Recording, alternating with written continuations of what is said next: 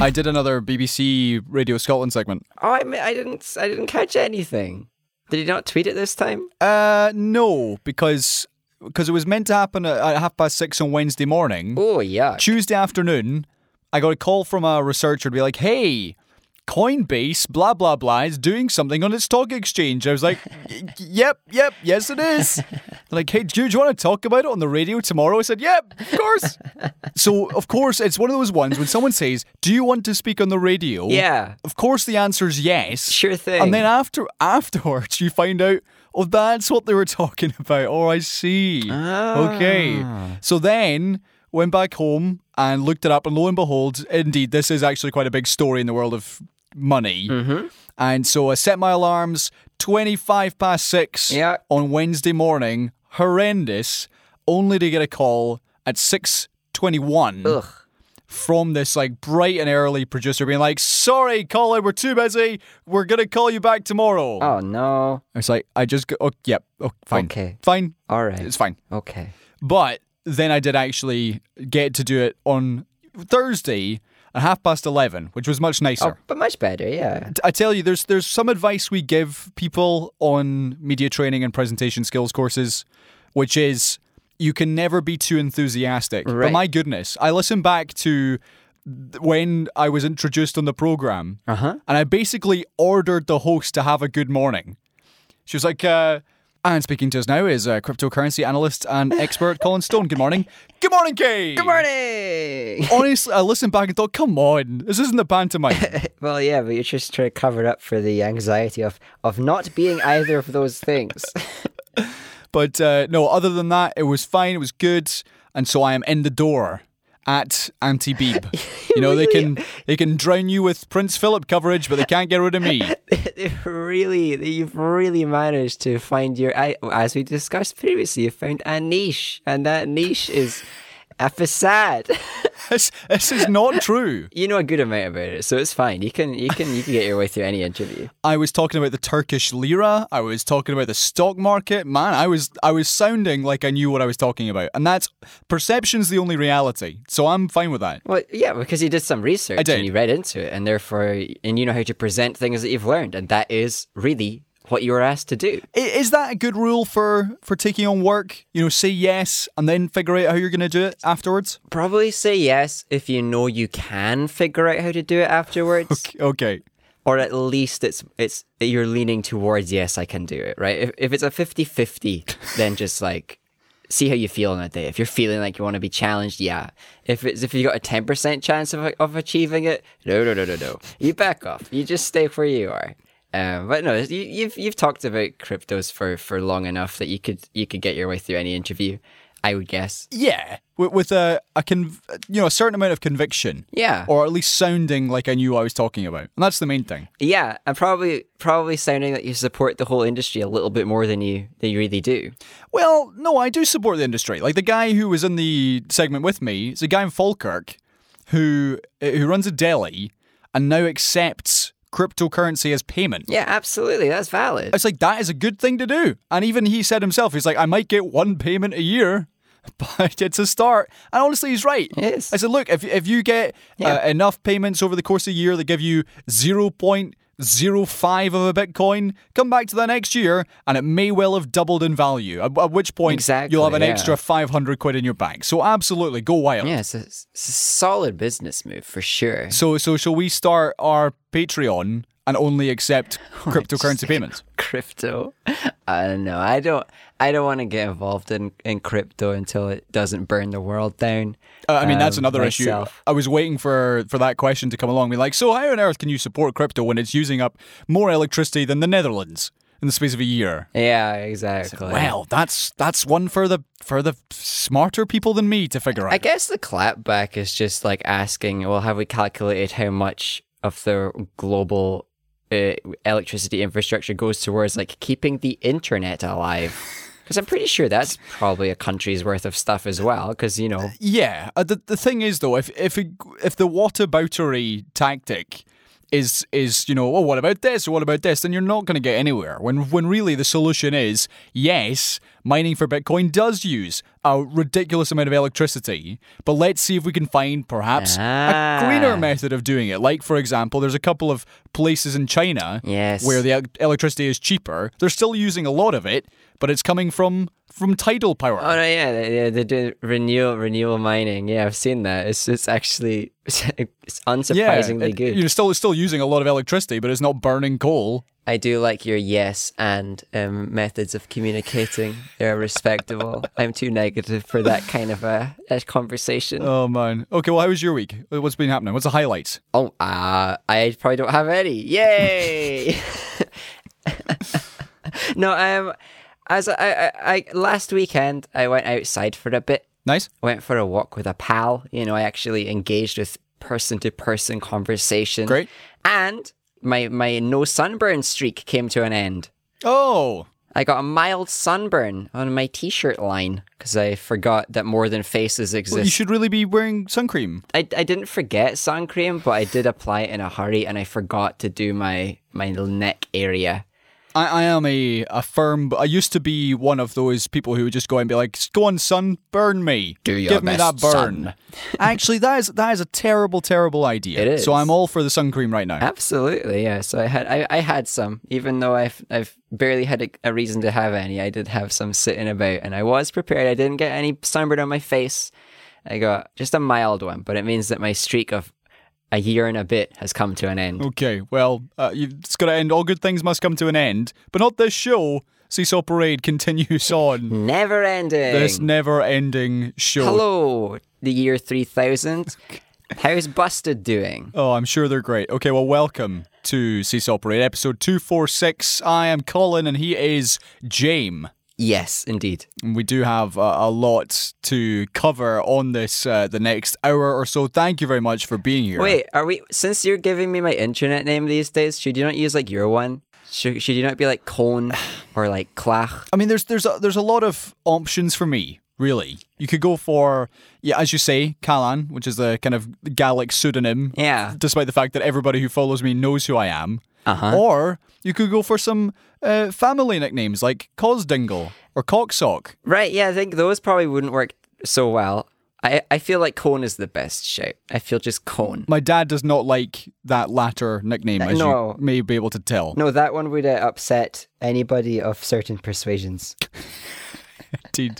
But welcome to the show. This is Scotland's longest running entertainment news podcast of any kind. Yeah. Your new favourite podcast, less popular than fascism. And we're here to stay. And so is fascism, which is less good, I hope. Yeah, there's no vaccine for either. Thank you all for getting in touch. Actually, I think the vaccine for both is just a decent education. Indeed.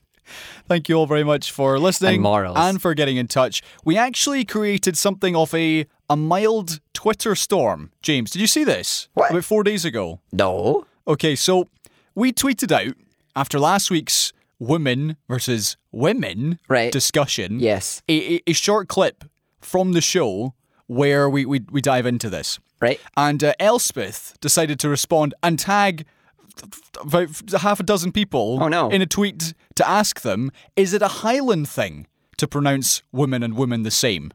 And that I needed to know. Right. And what then proceeded to happen was we had Isla, we had Morna, and we had Lauren all agreeing with me, which was lovely. So, haha to everybody who says women, because clearly, due to people on Twitter, you are wrong.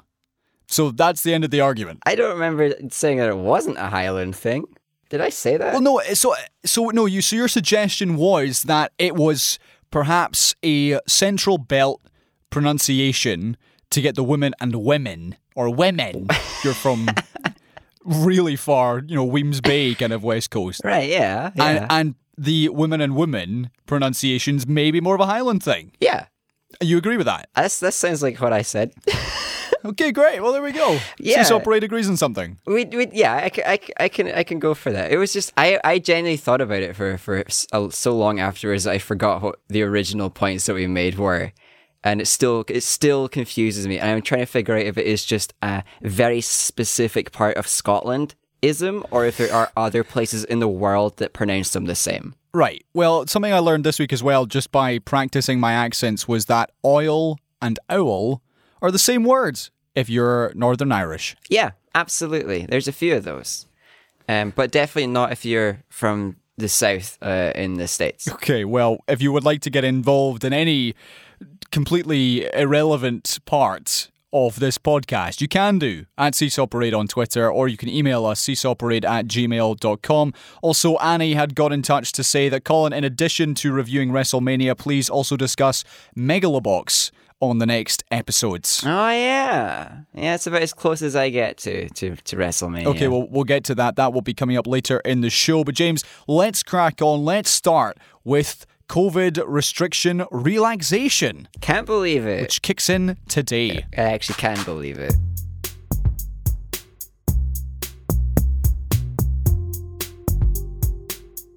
Right, James, this is the news that today in Scotland, new rules have come into force between council areas, meaning that if you live this side of the world, this part of the country, you can go wherever you like. I hope they were more clear than that summary. Okay, yeah, I agree with that. It's fine. It's Friday. I'm tired. Yeah, no, so we're allowed to visit different council areas so long as we do not stay overnight. Correct, yeah. So the Scottish Government actually announced this on Tuesday. Yes. This was meant to come into force on the 26th. End of the month. But instead, they jumped the gun a couple of weeks early to say that actually the changes were designed to help reunite families and friends, meaning it is now possible to travel out of your local area for non-essential reasons, and that 6 people from 6 households can now meet outdoors. Magic. For those who have been dearly missing gathering outdoors in areas out with their own council zone, your time has come. Go shine somewhere far away from your home and then come back before nighttime. Right. And don't camp at a tent. So that actually leads on to my main question, which is that the rules still in place mean that you can't stay overnight outside your council area, even if it's in a tent. Indeed. Or a caravan or a VW transporter. Mm-hmm. Other methods of transport are available. Yes. But let's say people are going home to, like I saw today, Fort William, to see family members, which is from Glasgow, 3-hour drive or so. Do you expect people will actually be saying, you know what? I know it's been 4, 5, 6 months since I've seen you guys, but I must return home. Off I go, back home. No. People are going to stay overnight here and there, as they probably already have been. Yep. People are now going to be gathering outside and be allowed to, as they already have been. I think we've had some pretty good sunny days here in Scotland for a while. And those... Sunny now. It's sunny right now. And those days bring people out. And now they're just allowed to. So I guess the measure is both in response to that. That's all stuff already happening to remove a bit of the stress of people who are doing it, to allow more people to do it. And also because... the case rate has been still going down, even with the mild relaxations. We are trending downwards over the past 2 weeks. Again, we're still just doing everything a little bit ahead of schedule, which always makes me nervous. I'm still not going to be going outside and hanging out with 6 families from 6 different homes in a garden in a different council area to mine. But if you feel comfortable to, then hey, you can now. That's fine. I think part of this, James, is that the government realised, because I'll be honest, a 10-day head start ahead of, we need to get people's mental health picked up. That reason, for the sake of 10 days, doesn't really wash with me. If it was a month early, fair enough. But 10 days is nothing. Yeah. So at this point. Yeah. So I'm just not really buying that reason. To me, it was a case of, okay, we've seen, for example, that in England, which we'll cover now, England this week. Wow, yeah. Essentially, everything's opened back up. So you can go to any retail shops, centres have opened up again. You can have a drink outside. So all these things, restaurants, cafes, everything is back up and running in England. And what I believe has happened is that Sturgeon and Co. have seen the fact that, okay, if England are doing this Yeah. and their numbers are, in some areas, still worse than Scotland's, then what are we waiting for? And part of it will be as well, folk are already doing this. You know, they're travelling out with their area, or they're going for a walk with someone in Renfrewshire or East Lothian. and so having these rules in place, or rather relaxations in place, means that people can now do it without the feeling of, oh no, we're breaking the rules, we're in Troon. I feel like being in Troon kind of breaks a rule or two anyway. What's Troon ever done to you? I don't know. They were easy pickings that one time. Also, but no, you're right. Terrible sounding name. Sorry. This is an important point. Troon. Like, who came up with that name and thought, you know what, this place sounds great? Troon. I wonder what the original word was. All of the strange sounding places is always just not the original word from whatever language or whatever sound it originally meant. Okay, go back to the point you were making. I'm sure it was more important and funnier. I believe you're right in that the mental health thing is a bit of a badge that they're putting on the whole package of reasons for why they're advancing their unlockdowning by 10 days, and it probably is in a big part as a response to England doing it and everybody being happy about that, and businesses especially being very happy about that and probably complaining, which all ties into the fact that we've still got the election coming up. Postal votes are already out, people are already voting, and the people vote for the tiniest reasons. If the SNP were deemed to be reopening too slowly, it might lose them some votes. So they're being extra cautious to not let people feel like they're being hard done by in some good weather, while England's like leading the way and in some slight recklessness. But hey, if you're leading the government and you want to win an election, you got to keep the people happy. Yeah, so I actually did get a couple of leaflets through the door this week. One from the SNP and another from Labour. All right. SNP saying they're going to scrap all NHS dentistry charges. Oh. Which I thought was an interesting point to lead with their leaflet. Perhaps they're targeting this area of Glasgow. Maybe they've got bad teeth. Oh, I like that. It makes no sense to me that teeth is just a different field for some reason. But that's beside the point. The next set of dates, data not dates, as Boris has said, but the next dates are indeed April 26th. The next date's not data. That's the one. It is the 26th of April, where we will get to what England has been enjoying this week. James, did you see the image on, I want to say Good Morning Britain, at 8:17 on Monday morning, with maybe 4 women having multiple pints? I thought, wow, that is a level of bravery to have a pint at 8:15 in the morning. It's not like you're not even flying anywhere. It's excitement. It's an eagerness for normality, drinking at that time of day. Maybe they're just coming off the night shift at work. Maybe there were 4 nurses who just finished a really bad shift and they were finally free to go and have a drink together. And there's a lot of reasons for people to be drinking at different times of day. There's a lot of reasons for people in England to be gathering in vast numbers, like they're now allowed to. But it did look like a bunch of people who are in the age ranges that haven't been vaccinated yet, gathering in pretty close quarters. So it made me very nervous, I'll be honest, because I don't think there's a high percentage of young folks below age of like 50 who are vaccinated anywhere in the UK. Yeah, okay, well... So it is a nervous time. Yeah, so just to get to keep you up to date with the very latest figures, this is relevant as of an hour ago. Oh. Around 130,000 people in the UK were estimated to have had COVID in the past 7 days, which is down about 55,000 from the week before that. Right. And it's round about 1 in 500 people have COVID. The reproduction number, the R rate in England, is between 0.7 and 1, meaning every 10 people with COVID will infect either 7 or between 7 and 10 people with it. Yeah. Which is still, I believe, for the pandemic to end, it has to be consistently below 1.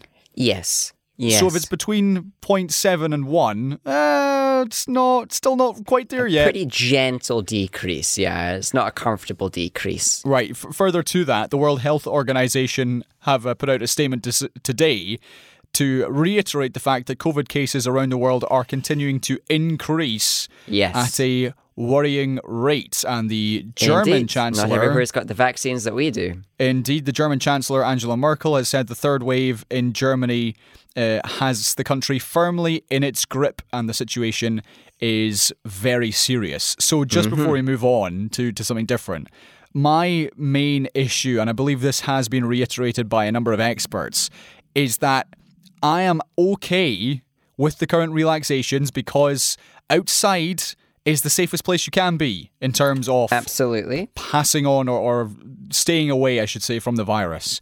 But when international travel resumes, that's when things will likely get worse, because that's when new variants are coming into the country. And that is what I've been hearing consistently, which is we've got to make sure we do this in the proper way at the right time and not just let everyone fly willy-nilly, let everyone in without any sort of regimen in place. And I know they've got these pre-departure and come back tests, and you've got to quarantine for 10 days.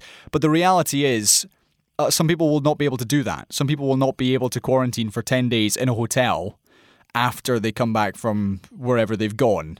So it's too early to say for me if things are really turning a corner. But for the next couple of weeks... No, we're plateauing. Right. For the next couple of weeks, though, in Scotland, considering that international travel is not resuming until at least late May, the next couple of weeks is fine, I think. There's a wee bit of comfort. Abide by the rules still. Keep the distance if anything. Because like the more people you're gathering from different homes and different areas, the more risk there is, even if you're outdoors, even if you've got a slight distance between you, especially if you aren't wearing your masks.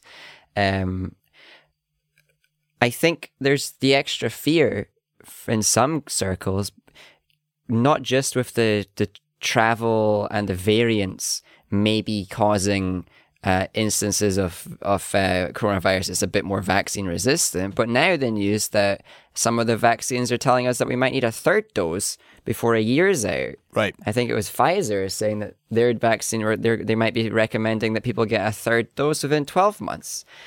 So there's, like, it sounds like we're going to be plateauing for a very, very long time globally, which, you know, for some people will be awful and they just want to drink their beers outside freely all year round, and they want to travel and they want to gather. And then for some people like me, we can keep tolerating it. And I think that's a fine balance. I think those of us who desperately need to be gathering and doing things and seeing people actively, do it safely. And then some of the rest of us will just stay indoors and keep carrying the country to safety. That's me taking credit for the recovery, 100%. It's all absolutely thanks to me, not thanks to capitalism and greed, thanks to Jim. Okay, 3 COVID stories related to this I want to talk about. The first one, James, is Prince Philip's funeral, which is taking place on Saturday. Yeah. There will only be, of course, 30 people in attendance. Yeah. I only want to briefly talk about this because we already discussed an old person dying last week, but indeed, the blanket coverage that this got on Friday. Oh my goodness. The 4 BBC channels were essentially all taken off air, replaced with rolling coverage of the prince's death, and this then led to over 100,000 complaints being made to the BBC about the state of the coverage. Yep. So, James, this funeral on Saturday, I suspect, is going to get an equal amount of wall-to-wall coverage. What was your take on it all? It's a charade. Nobody actually cares as much as they're pretending to do. All the people that are gathering to have a mass mourning about some dude that doesn't mean anything to them, they're either actively pretending to care more than they do, or they have been manipulated by the media and such to care more than they really do or should. The biggest take for me is that if this has all happened because El Princo died, I've got a real big fear for what happens when the Queen drops. Like, are we going to have to mourn for like 2 weeks or something? Are we going to all have to actively mourn to just pass whatever patriot check is going to be in place? Like, can I share some information at this point?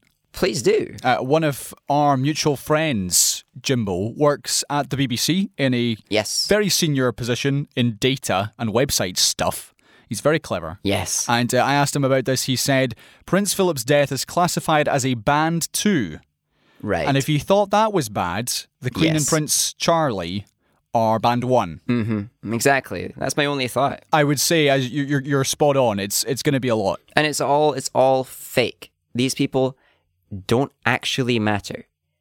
And they expect to get all of this reverence and all of this celebration and mourning, but then they also expect completely private lives as well. And they expect to have the public not interested in their expenditures and not interested in their money and their lands. And that clash is really disturbing because they're expecting all of this, all of the positives, and they're expecting to be shielded from all the negatives that the rest of us actually have to go through. If anybody else becomes like somewhat in the spotlight, there is no system in place to protect them from it. And again, like we said last week, if the queen dies and she gets mourned more than the 6 figures of people that have died due to a pandemic, that she will. Yeah, and she will. When it happens, I'm going to feel salty about it. That's disgusting. Okay, well, talking of disgusting, the Health Secretary, Matt Hancock, turns out, owns shares in a company which was approved as a supplier for NHS trusts in England. Wow. And who else owns the shares? Oh, his sister. So this is, once again, the Health Secretary, Matt Hancock. Turns out he owns 15% of Topwood Limited. His sister is, I want to say, the director of the company. Yeah, she's one of the bosses. He did not mention this, that she had been involved in this firm since 2002, which won a £300,000 contract from NHS Wales this year. Now, before we talk about and other contracts, that was one of the highlights. Yeah. And he was awarded his shares, I believe, for free in 2019, and only declared them last month. This company, which specializes in shredding and scanning documents, who is paying a company £300,000 to shred stuff? I would do that for free. It's fun. I think it's the scanning part that might be important too. They're probably getting paid to do so in a secure way if it's an NHS thing. In a supposedly secure way. Most of these companies don't actually have any form of security that is beyond what we can achieve ourselves. Okay. It's how they present themselves. Let's talk about the fact then that the Health Secretary and his sister have stakes in this trust, which then actually was winning public contracts, which, again, I am completely unsurprised about. At this point, it is. And I think this is kind of what the current Tory leaders are going for, is just like maximum scandal, maximum corruption, maximum everything, so that the nation is just too exhausted by it all and too distracted by it all to actually ask for them to stop, right? And it's working. They keep more and more keeps being discovered about how they're awarding themselves and their friends contracts. But no, it's not a surprise that if Matt Hancock's neighbor can get a government contract, so can his family. Like, oh wow, I am shocked. Okay, the final COVID-related story is one further afield. It's the Tokyo Olympics. There was a survey this week, James, that found 4 out of 5 Japanese citizens would like the games scrapped because of the massive spikes they're seeing in the cities of Osaka and Tokyo. But we're seeing the likes of Australia this week, who are prioritising their athletes for vaccinations. We've had a number of countries pull out. I believe North Korea said they're not going to take part, which South Korea are actually quite disappointed at because they did their joint team at the Winter Olympics, if you remember that. Oh, yeah. And this week we've had a couple of Scottish swimmers qualify for the Olympics, but it is looking, I would say, unlikely that for the first time since World War II, the games are actually going to happen. What do you think? I wouldn't be surprised if it's cancelled. One of the things I know about the vaccine rollout, specifically in Japan, is that when they were making all their agreements and deals, they kind of signed all the contracts on a best efforts basis, wherein all of the suppliers are to give Japan the vaccines if they are able to. Right. Which means that if other countries signed a bit more of a selfish agreement, the number of vaccines that go to Japan is significantly lower, and that's a bit of an oversight on their part to try and be generous with the companies, and it means that their vaccination rate has obviously been significantly lower than you might hope for in a country that is investing heavily on getting a whole bunch of athletes and especially tourists over to see a big thing, and it would be a massive risk for them to host the Olympics in the state that the world is in. So it wouldn't surprise me if the whole thing's scrapped or if it's very much reduced in scope. Right, well, they're not even accepting international visitors / fans anymore. So, let alone fans maybe at all. So, as much as, they have spent an inordinate amount of money on these games, as always happens, far too much than the city / country could actually afford, but that is the way that these massive events go. In Japan's case, they probably can afford it more than other places have. Right, but it's also the principle. Like, I know this is a big deal, but is this really the best time or the right circumstances in which to hold the games? And I know this idea is, we've always held them no matter what. Even, okay, world wars happened and we called it off then, but we soldier on. Yeah. But actually, I believe, and this survey actually shows this, people would rather it was just canned.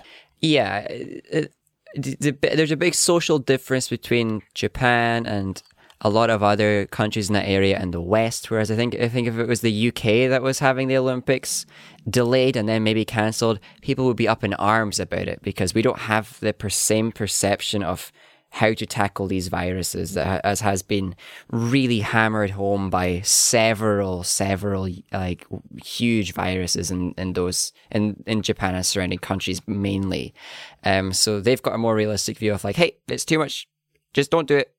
Bigger risk. I know we invested, but big risk, don't do it. And if 4 or 5 people in the country are happy to close it down, I think that's all the approval that any regulatory bodies or government would need to say that, yeah, we can get away with precaution in this instance. They're not going to have to sacrifice their political careers to do so.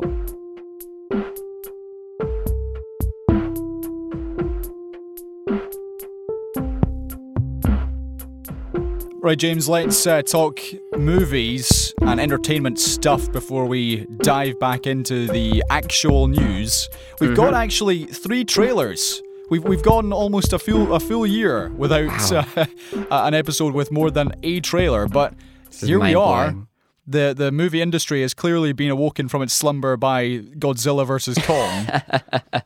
So we've got 3 trailers, but we also have what we've been watching, and we have a listener review, which I'm delighted with. All right. So, James, would you like to share? Have you been watching? Have you finished anything this week? I finished 2 anime. Hey, okay. Well, I watched a movie and also a 2-night wrestling show. So I'm actually going to go for our listener review first. Okay. Because it is also the movie I watched. So yeah, this comes in from Kenneth. He watched Palm Springs. Right. Which is I want to say an indie darling. Did very well in some independent festivals, was snapped up by Amazon Prime on the back of it. I believe it was South by Southwest. It did very well. Sundance did very well as well. It is I want to say a sci-fi rom-com. It's not quite a rom-com, but it's sci-fi certainly. It's Tropical Groundhog Day. Indeed. It's Groundhog Day with some sci-fi stuff thrown in. Right. And here is Kenneth's review. Hello, Colin and James, Seesaw Parade. Kenny here with what might be my first and only review of all time for this program. Mostly because I don't really like TV or films, so I don't tend to watch a lot of them unless it's classics like Ace Ventura, The Mask, etc. So. And a new one for me, I sat down with my lovely wife and watched the new Andy Samberg and Christina Milioti film, Palm Springs, on Amazon Prime. So my first thoughts on seeing this was it was going to be like a Bill Murray Groundhog Day type film, and essentially that's what it is. Mm-hmm. It took me a while to not see Andy Samberg as being just Andy Samberg from The Lonely Island. Yes. Or Jake Peralta from Brooklyn Nine-Nine. Yes. But to go a bit to get past that, but he is a much less animated version of those characters, I would say. Christina Milioti, again, recognised her from, was it How I Met Your Mother, I think? I'm sure she's in other things. But premise of the film, without giving too much away, because I know people still want to see it. It is a Groundhog Day type film. It's a comedy. There are parts that made me laugh hysterically, but there's a lot of it goes a lot deeper than that. I think it resonated particularly given the current Groundhog Day we're experiencing with lockdowns on and off for the last I think we're about 3 or 4 years now. Yeah, 5 or 6 like that. probably. Anyway, it was a very enjoyable film. It's probably my favourite film I've seen this year. Hey, Highly recommended. all right. I'm trying not to say too much more because I don't want to give away what happens, but for me, that this is like a, I don't know, 4.5 out of 5. I don't know, what's that, 9 out of 10 film. So if people want a bit of an easy watch, that'll make you laugh, might resonate a bit given the current situation, I would definitely recommend it. Yeah, I can watch it. So there we go. That was Kenneth's review of Palm Springs, which is on Amazon Prime. It was also something Easy. Yeah. It was also something I watched this week. And just to add to that, it is a breezy 90 minutes. So it is something you can breeze through. And let me add to that. I really enjoyed this. Right. And it is that easy mix of it's funny, and some of it is genuinely very funny. But it does have a more serious side to it as well, which I really enjoyed. It's like Groundhog Day in that aspect as well. They're serious. Yeah, and it's also helped by the fact that J.K. Simmons, who is best known as Jonah J. Jameson from the original Spider-Man films. J. Jonah Jameson. There's a lot of J's in there. And also the Oscar-winning performance in Whiplash. He is also in Palm Springs, and he brings some gravitas to the movie. Really enjoyable. Right. The only thing I would say is that Andy Samberg is one of these guys who is just himself To varying in everything I ever degrees. see him. Yeah.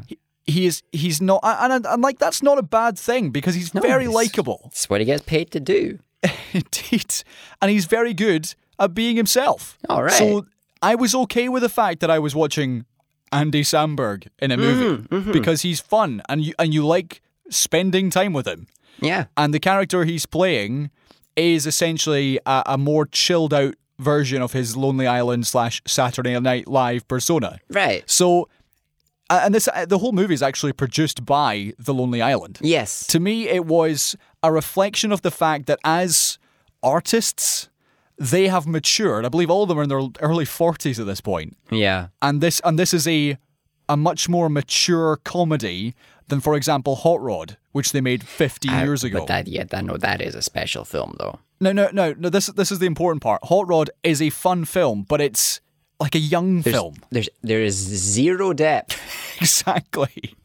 It's just, here's a stupid guy doing silly stunts that he can't do, and here's all his silly friends, and look, you'll have a great time. Yeah. And you largely do. Yeah. Whereas with this, there's much more that goes into it. Certainly I felt anyway. So highly recommended. If you are looking for something bright and breezy, which will give you a laugh, highly recommend Palm Springs. All right. Based on those 2 reviews, this is an easy watch for me. I appreciate both reviews very much. Hey. Okay, we'll look forward to hearing your 3rd review in the next couple of weeks. I'll just give a thumbs up or thumbs down, I guess. Right, before I hit my WrestleMania review, James, I want to hear one of your animes. Go. All right, let me tell you, I finished one of my animes a couple weeks ago, but I thought it was just a wee hiatus, but it was actually the end of the season. Okay. And it was great. I watched Cells at Work, the 2nd season of it. There was also a spin-off season that I finished called Code Black, where everything's a little bit darker and a little bit worse. Not worse as in like worse in quality, worse as in like worse for the characters. They're going through more awful things. Anyway, Cells at Work. It's mostly lighthearted show about the cells in your body, but personified and doing their jobs. And you learn about the cells in your body, but personified and doing their jobs and what they do and how they interact with each other. And they go about with their different personalities, mostly killing germs and dealing with situations of pathogens and stuff like that. And I've reviewed season 1. I'm pretty sure I said I loved it. Season 2, I also loved it. We were focusing on one of my favorite characters in the show, the white blood cell, and his interactions with all sorts of different things. And this is one of those times where season 2 just does a big copy paste of the overall feel, the overall scope, and scale, but it added a little extra philosophy. Okay. The season 1 had a little bit of that. There was some art in it. There was some meaning behind things, and there was some feeling where you weren't expecting it. Season 2 just like turned up that dial a touch, kept me interested, kept me invested, and was overall a solid follow-up. Oh, and the intro and the outro songs are wonderful. Is the show? How would you summarize your feelings towards the end of the season? Is it something you would welcome to watch more of? Yeah, I would welcome more. I was expecting more. It was only 8 episodes, which I was expecting 10, 12, 13 episodes. There was only 8. It looked like there was a little bit of a baton pass with the final scene where it was going to be like, and here's the baton pass to the final arc. And I was like, what are they going to do to one up the arc we just had? Because the thing that actually did end the show was a pretty big and significant story that had all of the aforementioned like depth and meaning and emotion. Okay. And I was like, what are they going to do with this final few episodes? And then it was, oh no, it's actually the end of the season. I want more now. But I'm okay with that. It's a fine feeling. And if the show actually ended here, I'd also be okay with it. It feels fulfilled. Okay, we'll hear your second anime show in just a second, but here is a truncated review of the 6-hour 2-night extravaganza that was WrestleMania. Yeah, I was going to try and do some research and come at you with a legit WrestleMania review, but I didn't. Yeah, no, save your time. So just for those of you who are hearing or who know what WrestleMania is but perhaps know very little of it, here's my summary. It is the biggest show of the year in the world of professional wrestling, yes, which you may better know as fake fighting. Yeah, which actually might be more popular than fascism. I would say so. But I don't know the numbers. I don't know. I would hope so, but I don't know the numbers. It's scripted fighting is the better way I would put it. To add the context here though, this was the first show that WWE, the biggest wrestling company in the world, have done with real fans in over a year. First one, everything else has just been with virtual fans.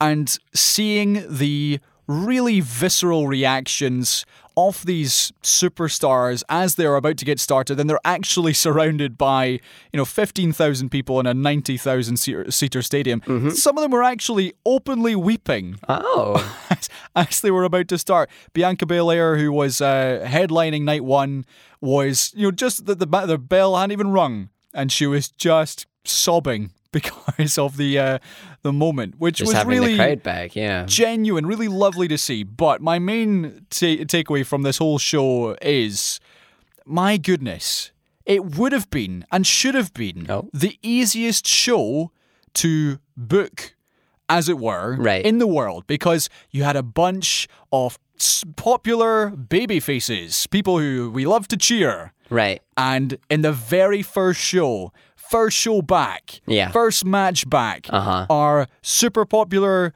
former WWE champion, Scottish superstar Drew McIntyre is up against Bobby Lashley, who is a former legitimate Bellator mixed martial arts fighter. Right. And Drew has been essentially the face of the company for the last year. And this was his big fight. Okay. He's going to win back the title that was stolen from him. Oh. And what do? They went and beat him in 12 minutes. Oh. And the crowd just died. Oh, no. Because you've been like, right, we've been waiting for a full year and our man loses. Yeah. But they wanted to make the wait even longer. I don't know what they're doing. But to me, it was like, this is the easiest stuff in the world. Yeah, I think for the grand return, you just got to do the easy script. You don't have to surprise anyone. Exactly. And if you don't want to give this guy the win, then at least find a match on the card where the good guy wins, and that's where you start. You don't start your biggest show of the year with the hero losing. Immediate disappointment. That is so basic to me. Anyway, that was one of the lowlights. A couple of highlights. Right. The main event of the first night was featuring 2 black women, which is the first time that's ever happened in the history of this event. So well done. And they put on a great match. Well done then. And my other thought was, my goodness, I'll keep this short. The opening of the second night of WrestleMania was a fight between Randy Orton. I know that name. And a character called The Fiend, who was last seen being burned alive on a show at the end of last year. Okay. Did they address that, or was it just like a somehow the Fiend is back? He's just resurrected himself. Alright. And again, they opened this show with this.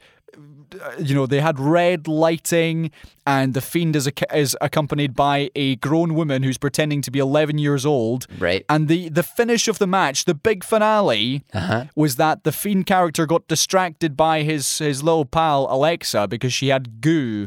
She was wearing like a crown of thorns. She had goo, and there was black goo oozing from said crown. Was it supposed to be blood, or was it No. actually supposed to be goo? It was just goo. She just had goo on her face, and he turned around and he was like, She whoa. had goo on her face. This is a legitimate sentence that we are repeating. She had goo on her face. She did. And this distracted the Fiend. And the Fiend was so previously distracted. known for catching on fire. He was previously burned to a crisp. He was turned around. He was so distracted that he lost. How did he lose? Did he get hit with a chair? The classic? No. The guy just did a wrestling move to him. He did a wrestling move. What was the wrestling move? An RKO. An RKO, I know that name. Right. He did the RKO and he lost because he got distracted by his... The goo. He got distracted by goo. And again, this was the opening match. Did they then set him on fire at least? No, he just left. They should have set him. They should have done an RKO and then like set him on fire. But all I was left at the end of that show was, why do I watch this? This is beyond stupid. How did they convey that it was the goo that was distracting him? Because they turned a giant spotlight on her and said, "Oh look, she's got goo on her face." So the commentators are like, "She's got goo on her face," and then, "Oh man, look, the goo's distracted the Fiend." Essentially, yeah.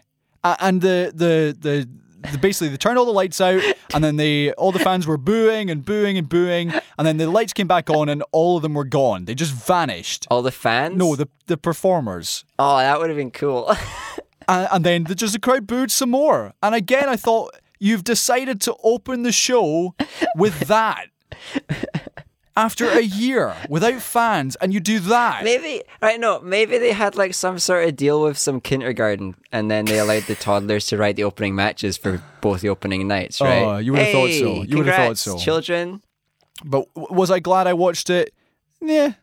Was it nice to see fans back? Yes, it was. It was great to actually see people in a live attendance of a thing. I know we've all learned how to escape a fight. We got to distract people with goo. Distract them with goo. Okay, right, James. Very quickly, what was your second anime show? I watched Laid Back Camp season 2. That's a show whose season 1 I reviewed more recently. You did. It was just after season 1 finished. Well, I finished season 1 that season 2 started coming out, and I felt blessed. It was genuinely a very exciting moment for me to realize that I immediately had more of this show. Okay. Because it is the comfiest, happiest, brain chemicals releasing show I can possibly imagine.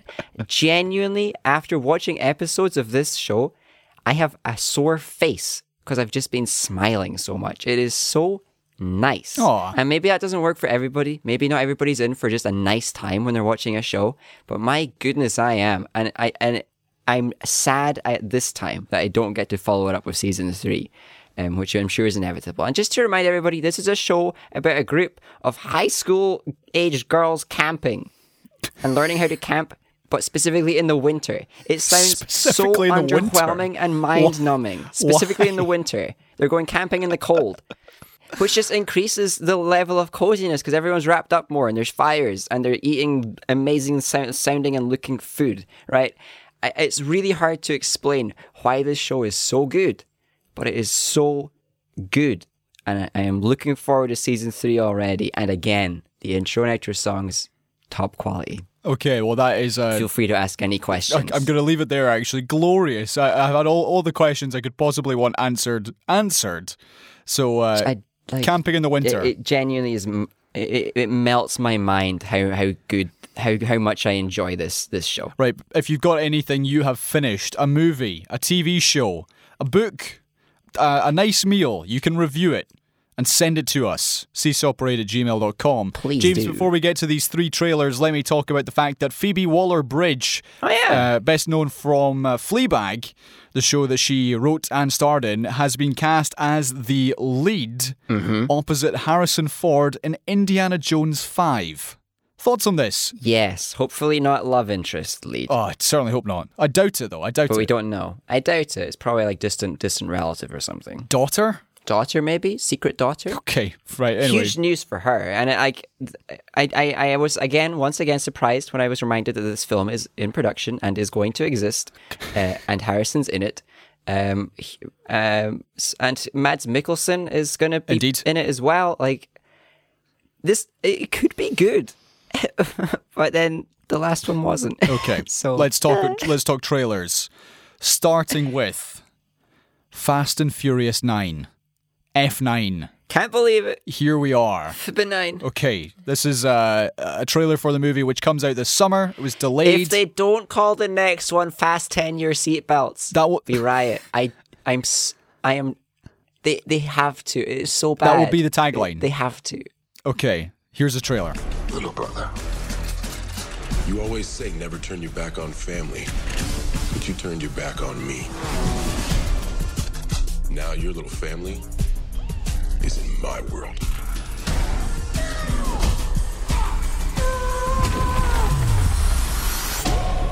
Are you ready? Whatever's on you, Is you ready? it's on us. Are you ready? He's got his own private army. We need help. Bring what you got.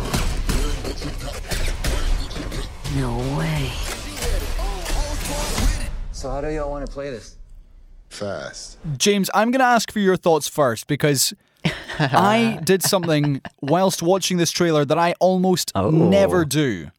And that was to stop and rewind to make sure that what I had just seen was actually what I had seen. All right. I wonder what part that is. No. So let me, I'll share that in just a second. What do you think of this? You know, I'm on board. Once again, I've been won over by what they're doing because what they're doing is just making a Bollywood film, but without the dancing and songs. Explain. And I think that Bollywood films are improved by their dancing and songs, but I don't think this film would be improved by dancing and songs. I think they're just embracing the ridiculousness. Right. To a degree that I respect almost at this point. Each film is subsequently more stupid and less grounded with somehow extra spectacle. I believe they're going to space in this one, which I don't know what they're going to do for the next one because space always feels like the peak Time travel. of this kind of film. Maybe time travel, maybe it's cheeky little bit of time travel. But it's just I'm just on board. This is going to be a winner, much like King Kong being the best protagonist of the year so far. This film is gonna make piles of money, and I might not watch it with a critical mind and enjoy it, but if I can find a little bit of time with some good snacks and a nice drink to just be blown away by stupidity for a while, this will be beautiful. Okay. Just like the previous ones all have been. They're ideal to just laugh at and also be like impressed by what they're doing. I would say, and you've tempered my response somewhat because you're realistic and I found myself reluctantly agreeing. I would say up to about Fast 7 Okay. that they were actually genuinely trying to go for broke and say, right, what can we do to make this bigger and better? Right. Because Fast 5 is genuinely a very good heist movie. Yeah. They were still keeping it somewhat grounded in that era. Just a wee bit grounded. They had their toe just touching the grass. Okay. Well, talking of toes, when it got to the point, I want to say it was Fast 7, might have been Fast 8, when The Rock kicked away a torpedo. Yeah. That was the point where I thought, no, this series, this franchise has jumped the shark. Okay, but they embraced. In fact, They no. embraced the shark. They didn't jump. They embraced it. It was long before that. It was when cars were crashing from the Burj Khalifa into a similarly sized skyscraper. Yeah. That was when they jumped the shark. Yeah. But at that point, I genuinely believe that they were saying, okay, we've got to do this bigger and better. But now, having seen this trailer, and specifically the quotes they included, where Tyrese Gibson lists off all the mental things they've done, including blowing up submarines, you realise, okay, Yeah. Well, they don't want to think. They don't even think about the submarine though. now we've gone meta. Now we're getting to a franchise which is self-aware that the things it's but they've been doing self-aware for is a while. ridiculous. I don't know, genuinely, I don't Yeah. think they have. I think they've known all along that they're making something like ultimately stupid. When it comes to the trailer, it completely failed the Seesaw Parade trailer test in that It did. We have seen the film.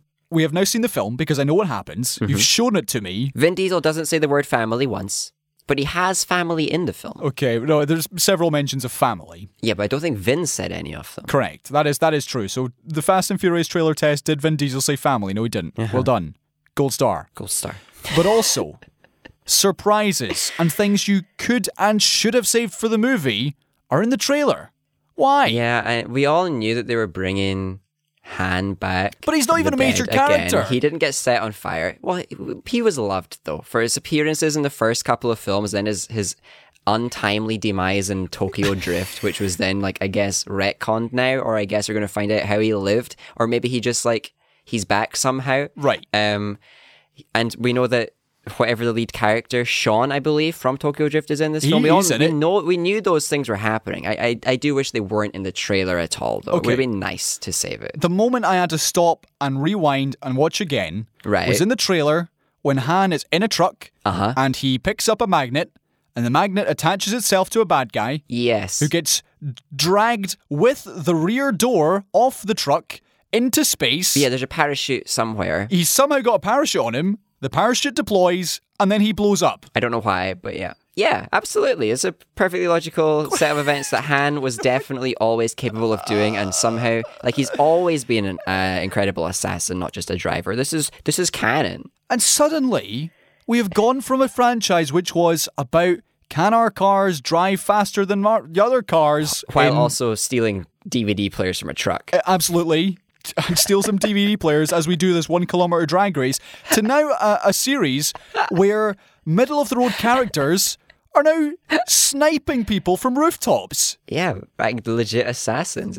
It's unbelievable. But this is what people want. This is what the fans want. You can tell that whoever is in charge of the decision making in the film knows what the actual fans of this franchise are wanting. They wanted Han back, they're getting Han back. They wanted more action, they're getting more action. Okay. I guess they wanted more magnets because they're getting more magnets, but they're pretending that they're doing magnets now like they hadn't done them before, but I'm pretty sure they've had magnets in the films before. Right, and my final point is I completely agree. This film, pandemic or otherwise, is going to make a ton of money. And hey, if 10% of that profit goes towards making indie films, hey, worth it.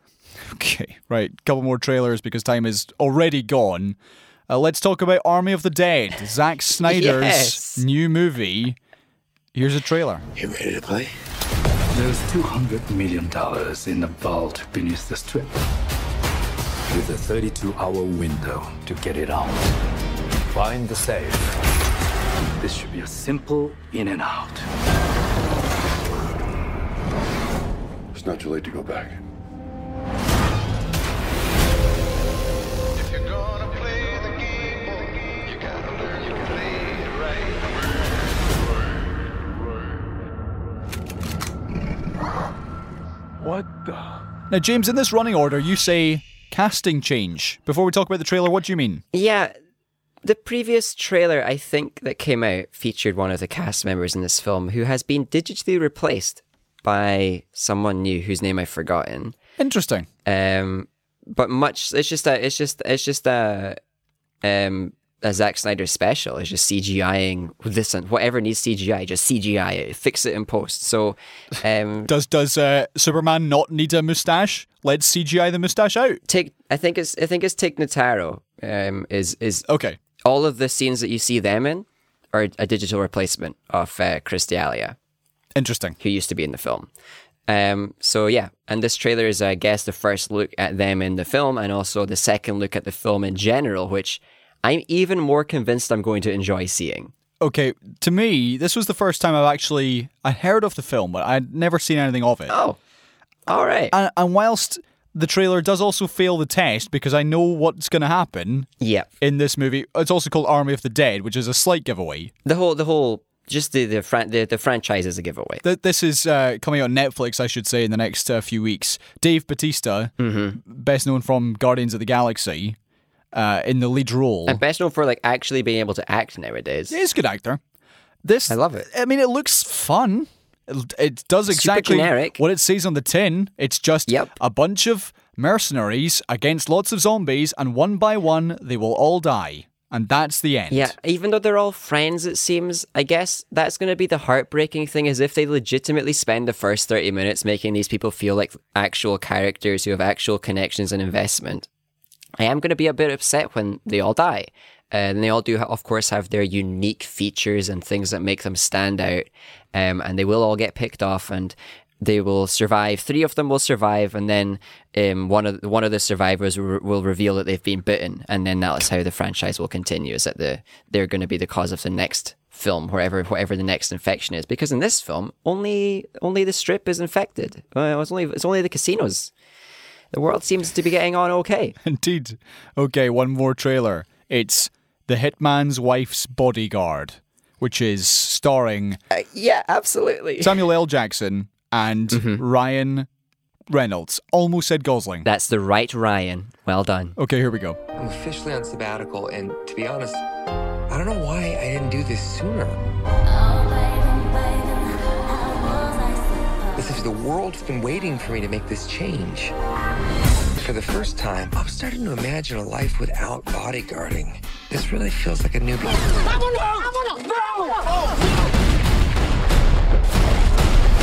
Don't I know you? The mafia took my husband. Kill them. We have to go get him. No. I'm not getting involved in this. I'm under strict psychological orders.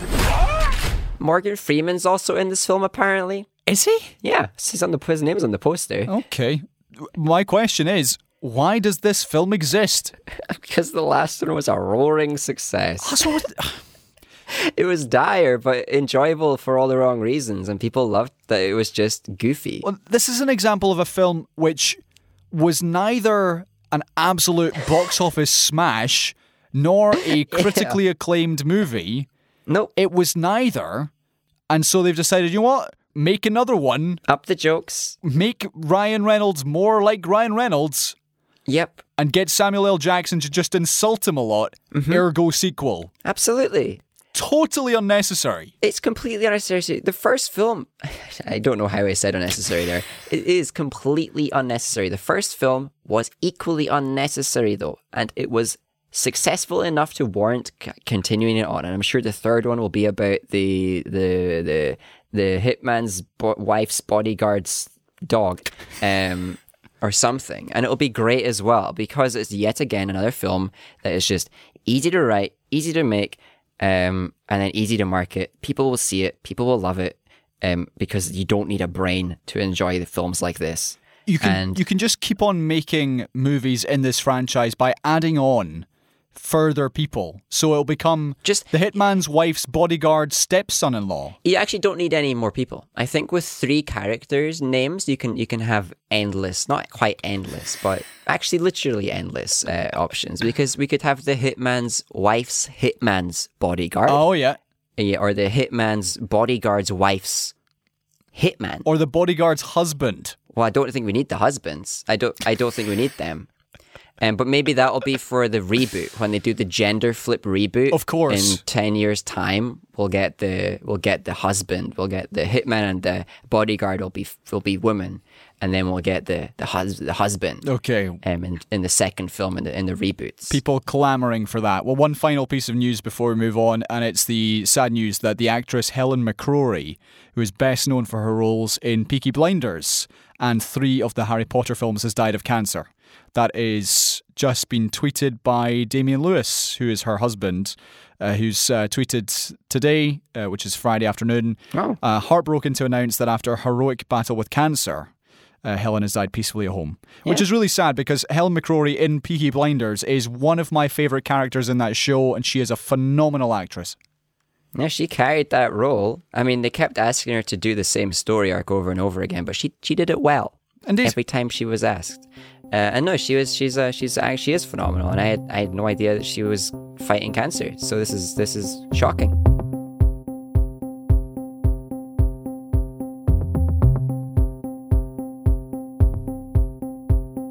James, we got a handful of stories to wrap up the show with. I'm going to start with light and work our way down heavier topics. So let's talk about Colin the Caterpillar. Tune out when you start feeling nervous. Tune out. Okay, so let's talk about Colin the Caterpillar because he's going to war with Cuthbert the Caterpillar.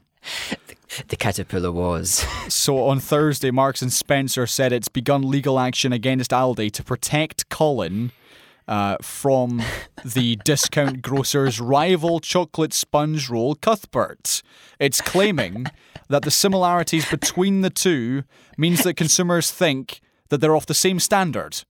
Which That they means, are the same quality. Exactly. Cuthbert costs £5. Colin is £7. Wow. And it's saying that Aldi is riding the coattails of their company's reputation for high quality food. Yep. You know what? They're 100% right. Okay, well, just to add some facts here, Colin the Caterpillar made his debut in the UK in 1990 and has been Isn't that sold. recent? It feels more grounded into the foundation of his country than that. I mean, he's older than I am, but This is true. But you are a part of the foundation of the UK. 15 million Collins have been sold. and like Rihanna, he's become known to fans just by his name. He's just known as Colin. Yeah, it must be a bit sad for legitimate Collins out there when people are more excited about the cake Colin at a party. Here's the thing. I don't think Colin the Caterpillar cakes are that good. They're not. They're pretty underwhelming. Yeah, because everyone's like, whoa, yeah, look, we got Colin a Colin cake. How amazing. And I thought, oh, that's so nice of you. And then I tried it and thought, it's not that good. It's definitely a cake worth somewhere in the region of £5 to £7 in modern money. And like that's fine. Sometimes that's as much money as you can spend on a cake, and you'll get what it's worth, and that's great. Like I can enjoy a cheap cake when I'm told to. I'd join cheap anything. When I am told to, indeed. But I think they are going to win this because it does feel like one of those knockoffs that is just a little bit too close in appearance and packaging and general layout to the original to get away with it. So I think they're onto something here with this battle, this war. I mean, Cuthbert the Caterpillar, it's not even remotely subtle. You could have gone for They did make it Stephen the Snake, or just redesign it a wee bit. William the Worm. Yeah, William the Worm. I would eat that cake. Well, his friends call him Willy. Okay. Indeed, Willy the Worm. Delicious. From Willy the Worm, the delicious Willy, onto delicious. That's Lidl's cake. Lidl's Willy the Worm. This is the news that officials at Downing Street have been accused of rewriting its supposedly independent report into racial and ethnic disparities in the UK. That is despite appointing a so-called independent commission to conduct the investigation itself. So the Observer newspaper was told that significant sections of the report, which were published last month, which were criticised by health professionals, academics, business chiefs and crime experts, were not actually written by the 12 commissioners who were appointed last year. Yes. James, this again is completely unsurprising. Turns out as well that the group who had put together the reports were not actually allowed to read it, 258 pages, and nor were they made aware of its 24 final recommendations. And it's been alleged that the final report was produced by number 10, Indeed. as opposed to the actual group they asked to do it. So they marketed it somewhat misleadingly, suggesting it was still independent, suggesting that there was no spin on it. But what it tells us is that it turns out that if you employ a group of people who are already on the record stating their disbelief in such things as systemic racism and all of those things, if you employ them to do your independent report, it still won't quite say what you want it to, and you will still have to doctor it just a little bit more. I will also say that some of the names of those 12, we haven't seen them saying that they haven't complained about the report. The people who did the inquiry haven't actually complained about the resulting report yet, but there are a lot of people who are referenced in the report who are a bit surprised to be there, having not been told that they were going to be. Right. So the report, not only is it missing large chunks of data and ignoring entire fields within the UK system, it also wasn't good enough to pass the Downing Street test and has been added to a little bit. Okay, so we've got a penultimate story before we go stateside. This is following on from last week. The UK government has announced a review covering its former Prime Minister David Cameron's efforts to lobby ministers on behalf of a finance firm, Greensill Capital. So the former PM had been criticised for texting the Finance Secretary or the Treasury Secretary, Chancellor of the Exchequer Rishi Sunak, as well as going for a drink with Hat Mancock in an attempt to sway these government ministers to give his firm, Greensill Capital, taxpayer loans. Official channels are overrated anyway. This clearly isn't scummy. Indeed. So Mr. Cameron has said that he has not broken any codes of conduct or lobbying rules. Which just teaches me that the codes of conduct and lobbying rules might need a review. Indeed. But in a statement he put out weeks after this emerged, Mr. Cameron said he really should have contacted ministers through formal channels. Really? Oh, wow. So, yeah, this to me is, again, I shake my head in disappointment, but without any sort of surprise, because I feel at this point I have become a broken record in that this government is both entirely full of corruption from top to bottom, but clearly has been going on for much longer than actually I was aware of. Yes. Due to the fact that it's not just little Davy that's doing all of this, that there are far more people who are still in the party that are involved.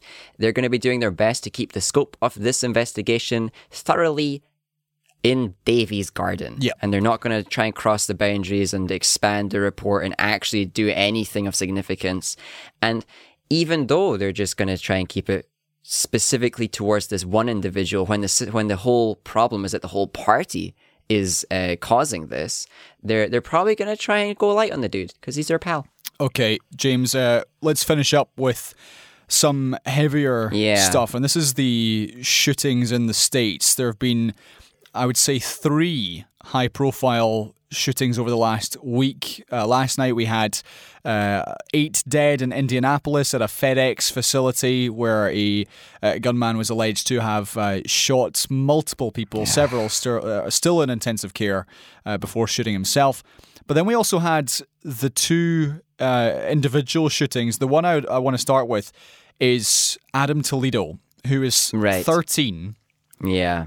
And the body cam footage has been released, which shows an officer shooting the 13-year-old boy dead. It's awful. I watched the video and instantly regretted it because, my goodness, it's horrendous.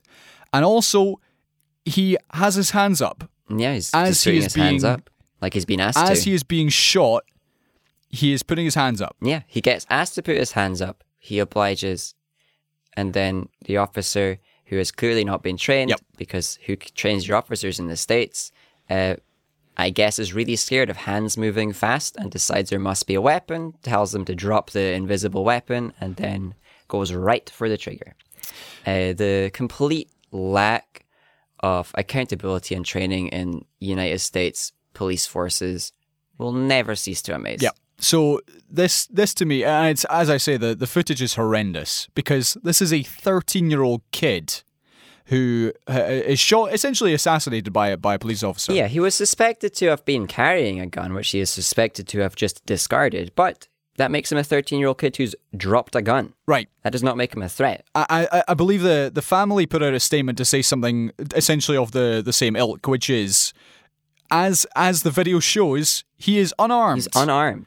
That's all that matters. Whilst he is being shot. You have to be able to process that as a law enforcement officer to see the big picture.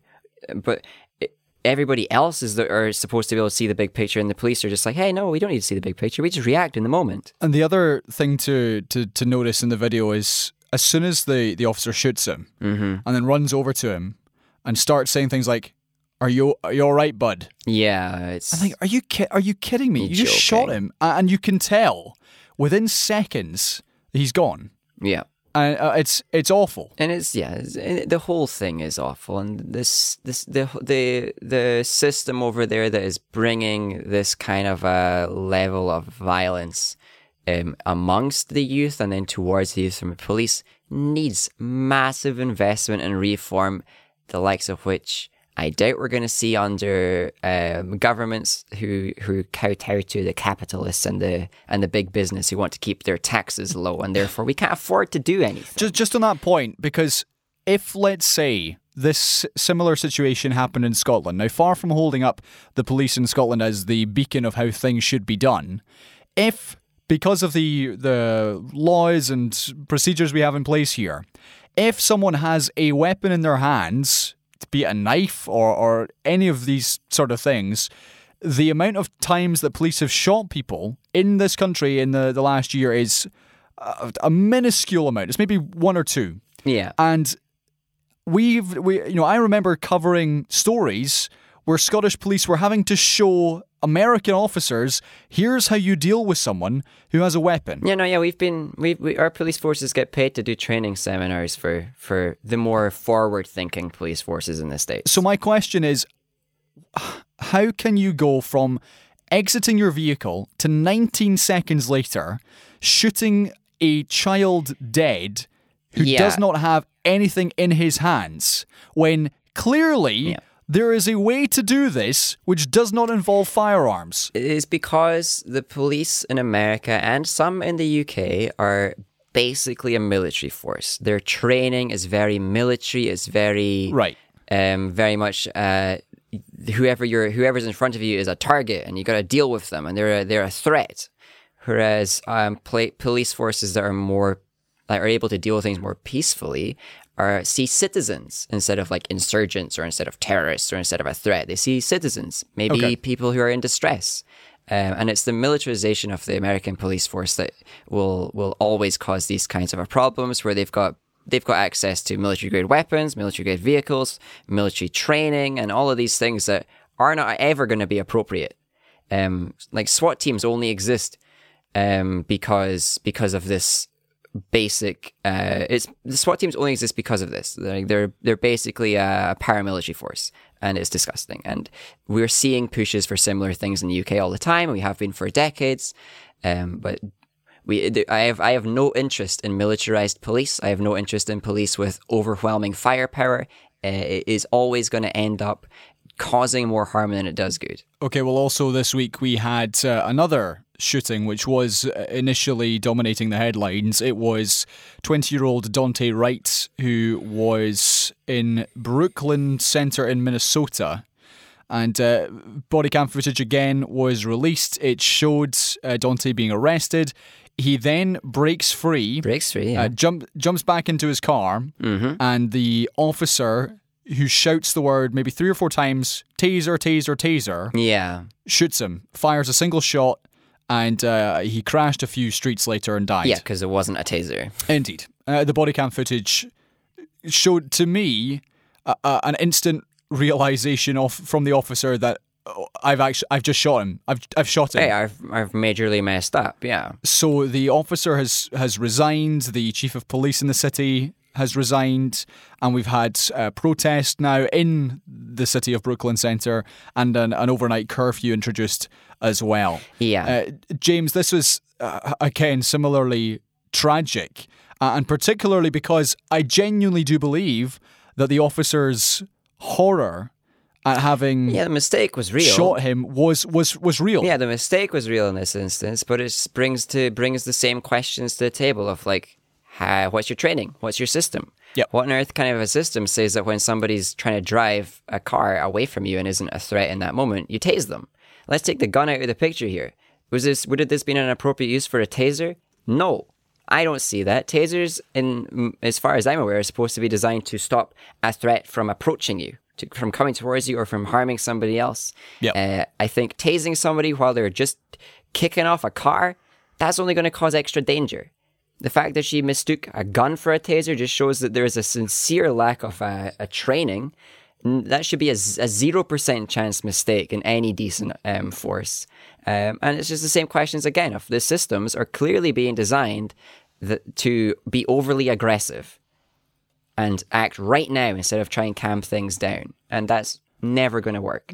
One final question. We had President Biden 10 days ago or so saying that the amounts of firearm and gun violence in the States were essentially an epidemic and were an embarrassment to the country. Yeah. This is simply adding more fuel to the fire. Do you believe anything will change? I would just, all I can do is hope so. I don't think Biden has the platform to do much about guns and to do much about the empowerment of the police or trying to reduce it, because so much of the identity of the states is in guns and is in like back in the blue and all of this stuff. And it is so cultish that doing so could cause massive riots, and that's too big of a risk. So why would Biden do it? But for me, it's just like you have to. And maybe what we need is not at federal level, maybe at state level, city level, but there needs to be action from anyone to try and tackle the sheer amount of aggression on the side of the law and on the sides of those who are trying to live a life out with the law, right? There has to be more movement rather than just continuously buying more weapons and trying to outshoot everybody. Indeed. Okay, James, on that note, it's time to end the show. If you have any thoughts on what we've discussed today, you can get in touch. Let us know what you think. seesawparade@gmail.com or Twitter @seesawparade. James, it's been a bumper episode once again. Thank you for your time. Yeah, we're doing these. Wow. We are indeed. We better start talking about less stuff or do a spin-off for some of it. World needs to slow down. Okay, James, thank you very much. We'll see you next week. All right. Bye-bye. But not goodbye to you, Man Hancock. No, I hope you are constantly awake and aware of your sins.